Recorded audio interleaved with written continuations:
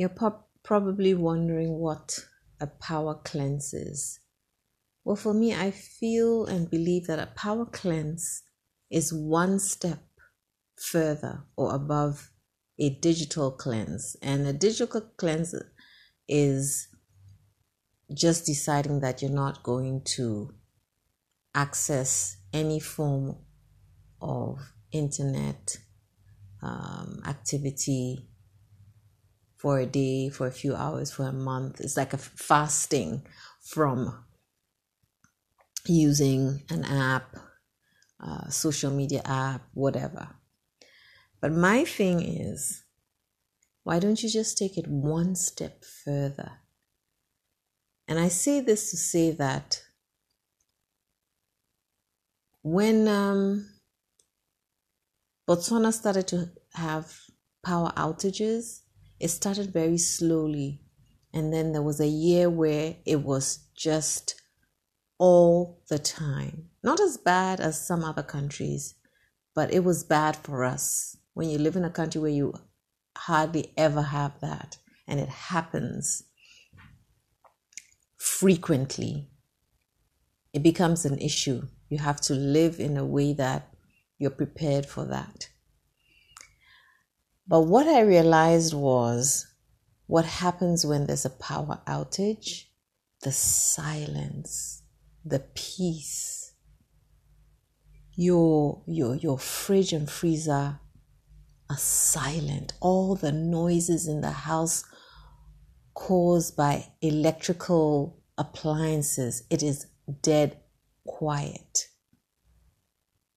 And I guess living in a country not a densely populated country, it is indeed quiet, because after a certain hour, everyone is in their home, so the streets are quiet, the neighborhood is quiet. There's no humming of the freezer, the microwave is off, the lights are off. It's pitch dark. I found that was a time when we would play games like Scrabble, Pictionary. Yes, I mean, you ended up playing games because my mom had all kinds of candles and lanterns, and she just loved those things. So she collects them, and they're around the house, in the house, outdoors as well. So going from no electricity to candlelight was a beautiful transformation for me. I really loved that. It was a time that there was nothing else to do but just sit with each other. Otherwise, I'm somewhere, my dad is somewhere, my mom is sitting, doing sewing or crocheting or knitting or reading, or my dad is reading, But then when there was an outage, we would come together and just sit together. We did a lot of stuff together, but those hours that there was an outage, if there wasn't an outage, we would probably be doing other things. And I love that. It took me back to my childhood when my parents would take us to the village to visit our grandfather. And I always remember the sound of quiet in the night. My father and his brother and his siblings would sit and talk to their dad in the quiet of the darkness. It's lights out. It's my grandfather's house was the only electrified house at the time, but they still would not bother to use it in the evenings when they would sit outside in the yard, so you really didn't even need light. But I always remember that quiet. Sometimes if they were in the sitting room, the echo of the voices. And I say this to say that sometimes we need that. We need that restraint. We need to just stop and be still and just listen to your thoughts, or just listen to the silence. If it's unbearable for you, get a battery-powered radio. Find one. Because radio is also beautiful, but sit with yourself and your thoughts in the quiet. You can do it for a day. You can do it for a few hours. You can do it one or two, a few minutes if you choose to. Your freezer and fridge are not going to suffer for a day or two or even three. But try and just take a power break. It means no Wi-Fi. It means no internet. It means no social media. It means no phone calls. If you have landlines, it means darkness. You can do it in the daytime too. But you feel the full effect at night.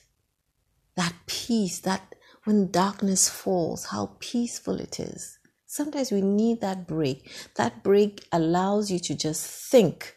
And if not think, go over things, plan in your mind. Yes, you can use a torchlight, you can use some sort of battery operated light, but sometimes it's just what you need is that darkness at night, no sound, just your breathing, just your heartbeat, your pulse. It's you can read in some form of light, battery powered light, or you can use your computer or your cell phone light. But the point is not to use any of those things. A power cleanse means no electricity, no power, no social media, no internet, no access to anything that is current, is in our era that makes life seem like it's moving forward or we are abreast with things. Take one day, a few minutes, a few hours, and just switch off everything. Sometimes your house needs to breathe. Sometimes your house doesn't need all those things on, generating energy, and that energy is bouncing off yours, and your peace is disrupted by all these appliances, all these noises. Yes, sometimes the beauty is when power is turned off and it comes back on, you tend to appreciate it even more, especially when it's out of your control. But I also know that the moments when there's an outage are so peaceful, are absolutely peaceful. Give it a try. Give it a try. It can be a few minutes. Let your appliances breathe. Let your Wi-Fi breathe.